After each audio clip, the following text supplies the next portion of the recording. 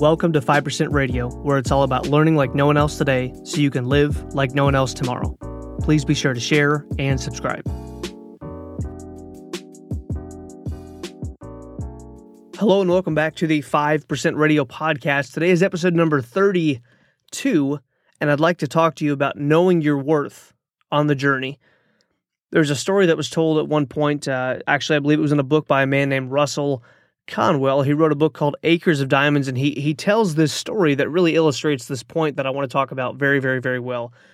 There was a man who had a burning desire to be wealthy. He wanted to have material wealth, money, all the things that come with that, beautiful property, and so he actually ended up traveling the world. He traveled all over the place trying to find what he thought would bring him wealth. He's trying to find gold. He's trying to find a mine with this, and he's trying to find diamonds. He's doing everything that he can to become wealthy, and he ends up passing away. He never achieved what he wanted, and the place that he lived, that he had left to find all of what he wanted, the place that he had ended up leaving, his farm, was sold when he died. And on that farm was found one of the richest diamond mines in the world, definitely in his part of the country, but he had literally been sitting on acres of diamonds. There's actually a book by Russell Conwell called Acres of Diamonds. It's an older book, and he tells a story similar to the one I just told, but the point is this. This guy had looked for in all these other places what he was trying to find because he didn't realize that what he already had was worth a lot. It was already extremely valuable, so he went looking in all these other places, and he was trying to find something that he already possessed. And here's why this is important, because along your journey, along the path that you will personally take, the adventure that you have to go through to achieve your goals and dreams. And I don't say that in a corny way whatsoever. I don't say that tongue-in-cheek like all your dreams. Like along the way, for you to go from where you are now to where you truly want to be in life, the picture that you have of yourself. And I don't believe personally that there's anything wrong with chasing an ideal. I don't think there's anything wrong with that. Some of you will chase an ideal in one direction, and you may realize, you know what, the person I became on that journey helped me so much, but I don't want to go that direction anymore. Maybe you achieve it, maybe you realize it's not what you thought it was, and you go in another direction, but the journey that you will take, the person that you will become along the way, the character that will be built through those struggles will produce something in you that absolutely no one can take away. But it's important that you know along your journey the times that you feel like you are under the cover of darkness, so to speak. You know, I'm hoping that no one knows that I have to do this thing along the way. The times that you feel foolish, the times that you're thinking, what the heck am I doing here in this situation? I've got so much potential. I've got so many just big goals, big hopes, big dreams. I'm already so talented. I have so much ability. I have the skills that it takes to do more than what I'm doing now. What am I doing here?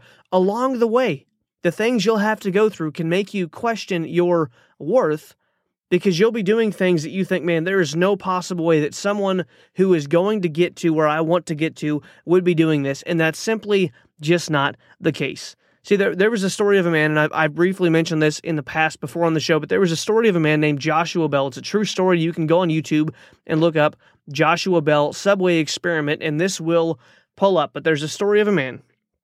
He is a world-famous violinist. He's been getting, classically trained, tons of lessons, very expensive. His parents have invested a lot of money. He's playing with $1 million plus Stradivarius, and these two reporters somehow convinced Joshua Bell, the greatest American violinist of this era, they convinced him to go down into the subway systems of Washington to play violin there, just to see how people would respond to him in the subways.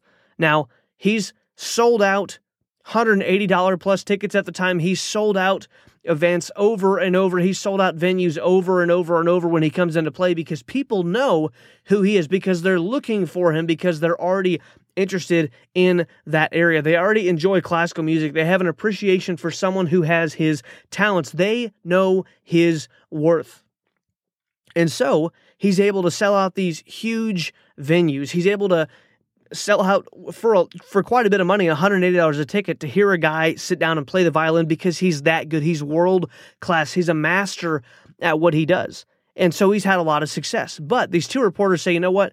He might be great at what he does, but I wonder what would happen if we took him into the Washington subway systems and we had him play there. What would happen to this man? The same talent, same $1 million plus Stradivarius, same lessons that he had for his whole life, same fame, same quality, same everything. We're going to take the same guy and just see how people react to him in the subway, see if they respond at all to what he's doing. And he played for 30 minutes on the subway. And after 30 minutes on the subway, he had made $27. Keep in mind, people pay $180 a ticket at the time of this experiment per event, just for me to get one seat. So if me and my wife both went at the time of that video being made, when they did the study, that would have been $360 for one evening to hear him play for a couple hours. One night, $360 he would have made just for my wife and I being there. And he's in the subway for 30 minutes, and just in 30 minutes, he collects $27. And 20 of that was because someone recognized him. So really, he collected $7 for playing in the subway. And they interviewed him afterwards, and they said, "What were you thinking?" And he was thinking this: "What's wrong with me? How come these people don't see what I'm doing? Like, why don't they appreciate the quality of what I'm doing? I'm playing just like I play when I sell out a venue at $180 a pop per seat. I'm playing the same exact stuff, and people aren't realizing what I'm doing. They're just passing me by as if my ability, as if my talent, as if all of the hard work that I put in, this special skill set that I've developed, my potential that others can see, they're passing me by as if it doesn't matter, as if I'm just another random person, just a person groveling and begging for a couple cents playing the violin." But you see, the reality is that he was still Joshua Bell.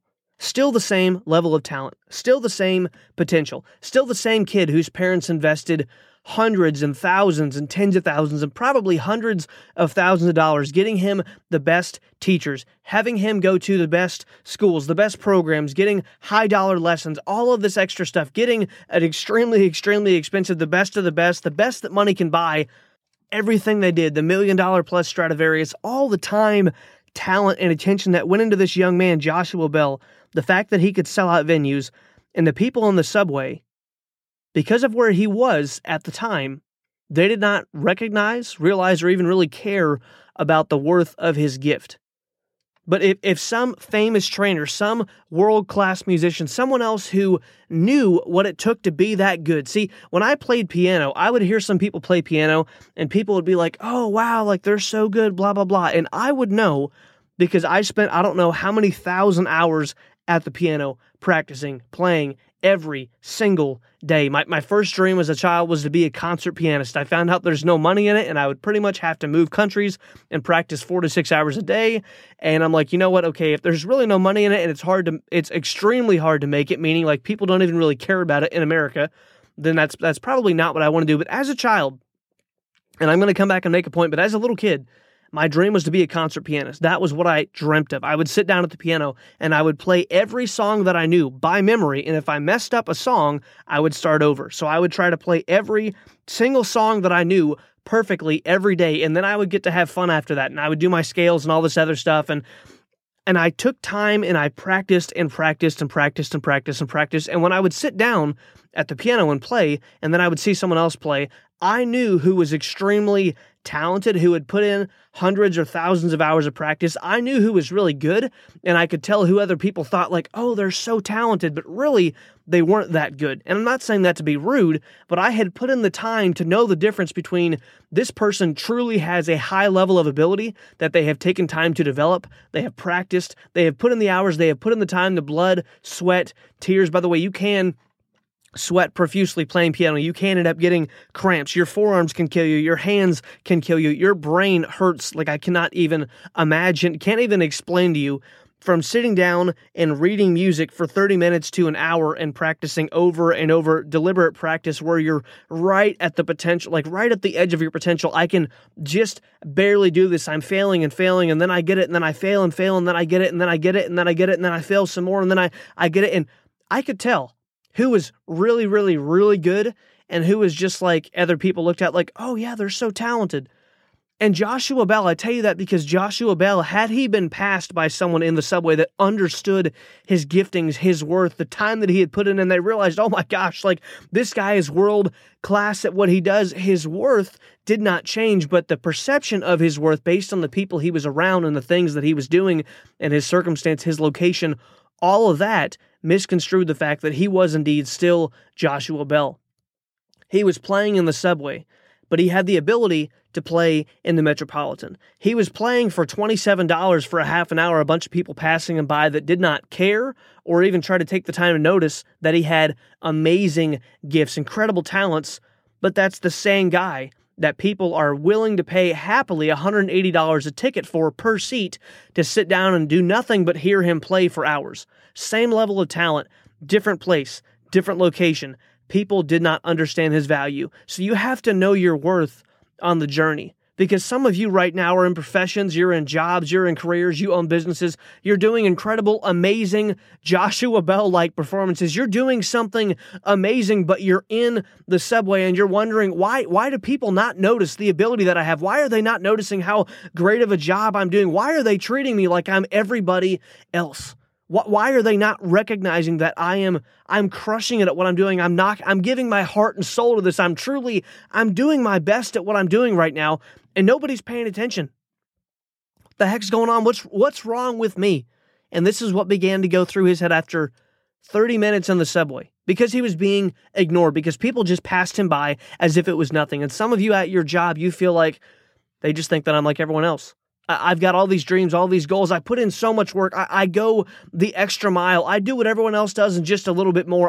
I'm not saying that you have to take work home with you, but like I'm willing to do more. I'm more diligent. I take my job. I take my career.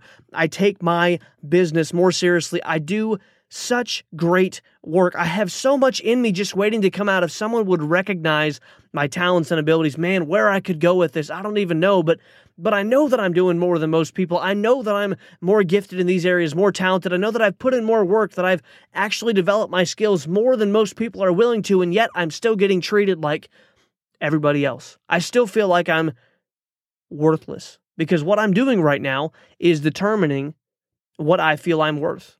And understand this. Whatever you currently do for a living, I don't care if you are self-employed, if you work a job, if you're a professional in corporate America, if you're someone who went to school, got a 4-year degree, got a master's degree, whatever it is, if you're a nurse, doctor, I don't care what you do. But regardless of what you do, your job will only pay what the job is worth.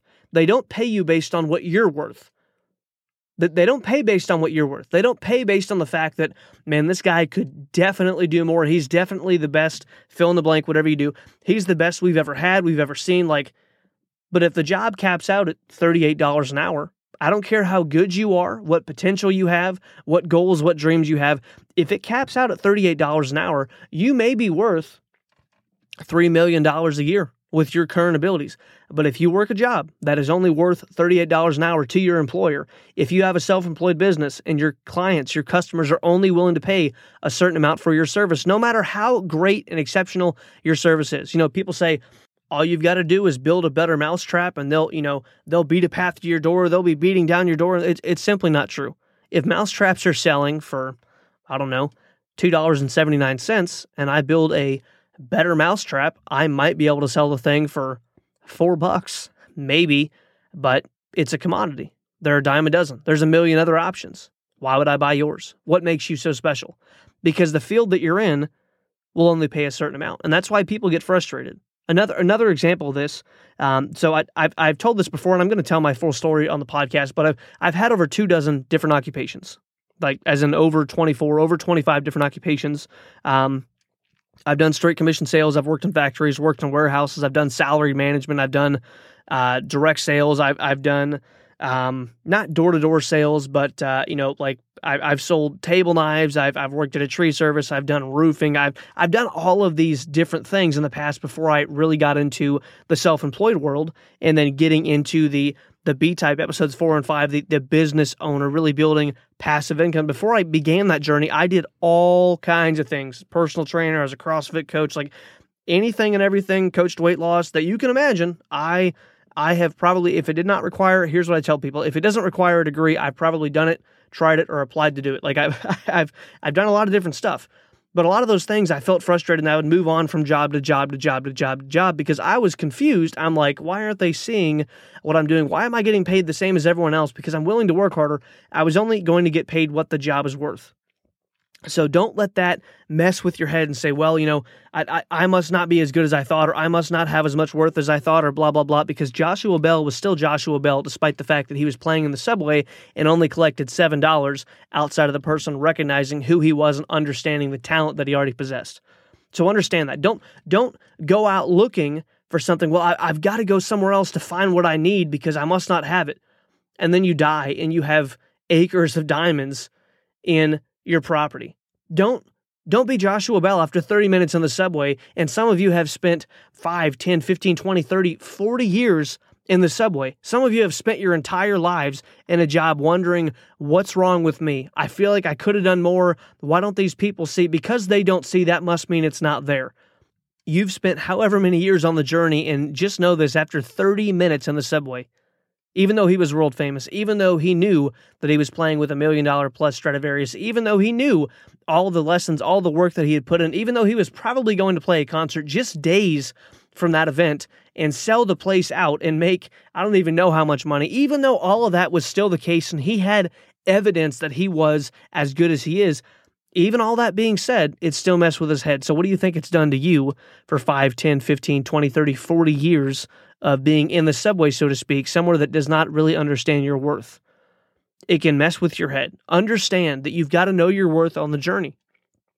And then lastly, I want to share this with you. There was a gal who had just graduated high school, and her dad gave her a car. It was her first car, and he gave it to her, and he said, honey, I got this car for you, but first, before you actually start, driving the car as your daily driver, I want you to go to this junkyard and ask him, hey, what's the car worth? Because it was a little bit older of a vehicle. Dad gave it to her. And so she's like, all right. So she drives it over to the junkyard and she asks the guy, hey, what would you give me for this car? And the guy's like, a couple $100, like $500, whatever. Not a whole lot of money. She goes back to her dad and she's like, Dad, he offered me $500. Like, this thing must, I appreciate it. Like, thank you for buying me a car. I love you, Dad. Like, you're the best, but it must be a piece of junk, $500. Like, and he's like, okay, but I want you to go to a car lot now. So you went to the junkyard, you heard that guy's opinion of what the vehicle was worth. Go to a car lot now, ask them what it's worth. She goes to the car lot, and because they're not looking to junk it, they're going to resell it. There's some money to be made there. They're like, well, we give you, $1,000, $2,000, maybe $3,000. Not a whole lot, but like we would give you something for the car. Like, it's not worth less, but it's not worth like all that much, so maybe $3,000. So she goes back home. She tells Dad, people at the car lot told me that they would give me, maybe up to $3,000. What do you think of that? And he's like, that's great, but I want you to do one more thing. Do me a favor, go down to the car club down the road and see what they would offer you. She goes to the car club. She comes back and she says, Dad, some people at the car club offered me up to or over $100,000 for the car because it's a rare car, because they knew what it was, because they were well-versed in that field. They had spent time in that field. They knew exactly what to look for when it came to quality, when it came to what is something worth, because they've spent the time in that area. They understood and they were able to easily identify, okay, this is a Nissan Skyline. Like, this is a very collectible, expensive, hard to find, rare. Like, this car's worth a lot of money. So she goes back home and tells her dad that, and he says, just understand, the right person will know your worth and treat you accordingly, because the junkyard didn't know what kind of car it was. The car dealership just saw an old used car, but the car collectors, the people at the club, understood, man, this thing's rare. This thing has value. This thing is worth a lot. This thing is hard to find. This is a gem. I cannot believe we're seeing this right now. They knew what to look for. There's going to be times in your journey when you're doing things and people that you're around don't know what to look for. Your boss does not know what to look for. Your clients, your customers, they don't know what to look for. There are things inside you right now that if you allow your journey and how you feel along the way to determine your worth. I feel this way, therefore it must be true. Again, episode 1, thoughts, feelings, actions, results. I feel this way, therefore that must be the truth. I don't feel like I have enough potential. I don't feel like I can make that happen. I don't feel like I could ever be a world-class fill in the blank. Your journey does not determine your worth. How you feel in the moment, doing the stupid thing, grinding your butt off day in and day out, working hard, doing things just to pay bills, just to get from point A to point B while you're working on your dream at night. It does not determine your worth. Last story and I'm done. Stephen King, the person who writes novels, and they produced many, many, many movies. I believe he's actually the one who wrote the book It. I know his first major book that became a hit was Carrie. I know he's written a lot of books that became movies, which as an author, if you write a book and it becomes a movie, like not only did the book sell, people love that concept, but it also made it on the big screen. Like you've probably done a really, really, really good job at writing and crafting that story. But at one point, Stephen King was a factory worker. He was a factory worker. He went to worked, let's say, I don't know the hours. Let's say he worked 6 to 2, and then he would come home, and at night, he was writing Carrie. At night, he was doing what we now know him for. And can you picture someone like Stephen King? He's worth somewhere between $400 and $500 million. So he's worth close to or right at $500 million, like billion, $500 million. But at one point, he worked in a factory. And I bet you the person across from him just knew that Stephen King, yeah, Steve's got a hobby. I think he mentioned something about writing. I don't know, man. He's always going to be here like us. It's just Steve. He's got these crazy dreams, and he knows he's going to be here 5-6 days a week, 6 to 2, same stuff, different day. Like, it's just Steve. He's a dreamer. Leave him alone, whatever. Yeah, Steve, how's your book going, man? Yeah, Steve knew his worth. He understood. I believe that I could be something more than where I'm at. I believe that if I'm willing to put work, and I think I've got a gift, and I've got to be the one to nurture it. It's not going to be the people in the subway that nurture it. It's not going to be the guy at the junkyard or the person at the used car lot that's going to nurture that gift. It's not going to be the person that is from the outside looking, and it's not going to be my customer. It's not going to be my boss. It might not even be my spouse, but it has to be me. I've got to know along the journey that I'm worth more than where I'm at. And he continues to write day after day after day. And actually, he threw away one of his manuscripts to Carrie. His wife pulled it out of the trash, read it, and she's like, Stephen, this is great. I believe that people would buy this. This is phenomenal. You've got to publish this. He published the book, and then he wrote another book, published that one, wrote another book, published that one. One day he realized, I'm making more money by this part-time thing that I'm doing at night, writing books. I'm making more money with that than I am working at a factory.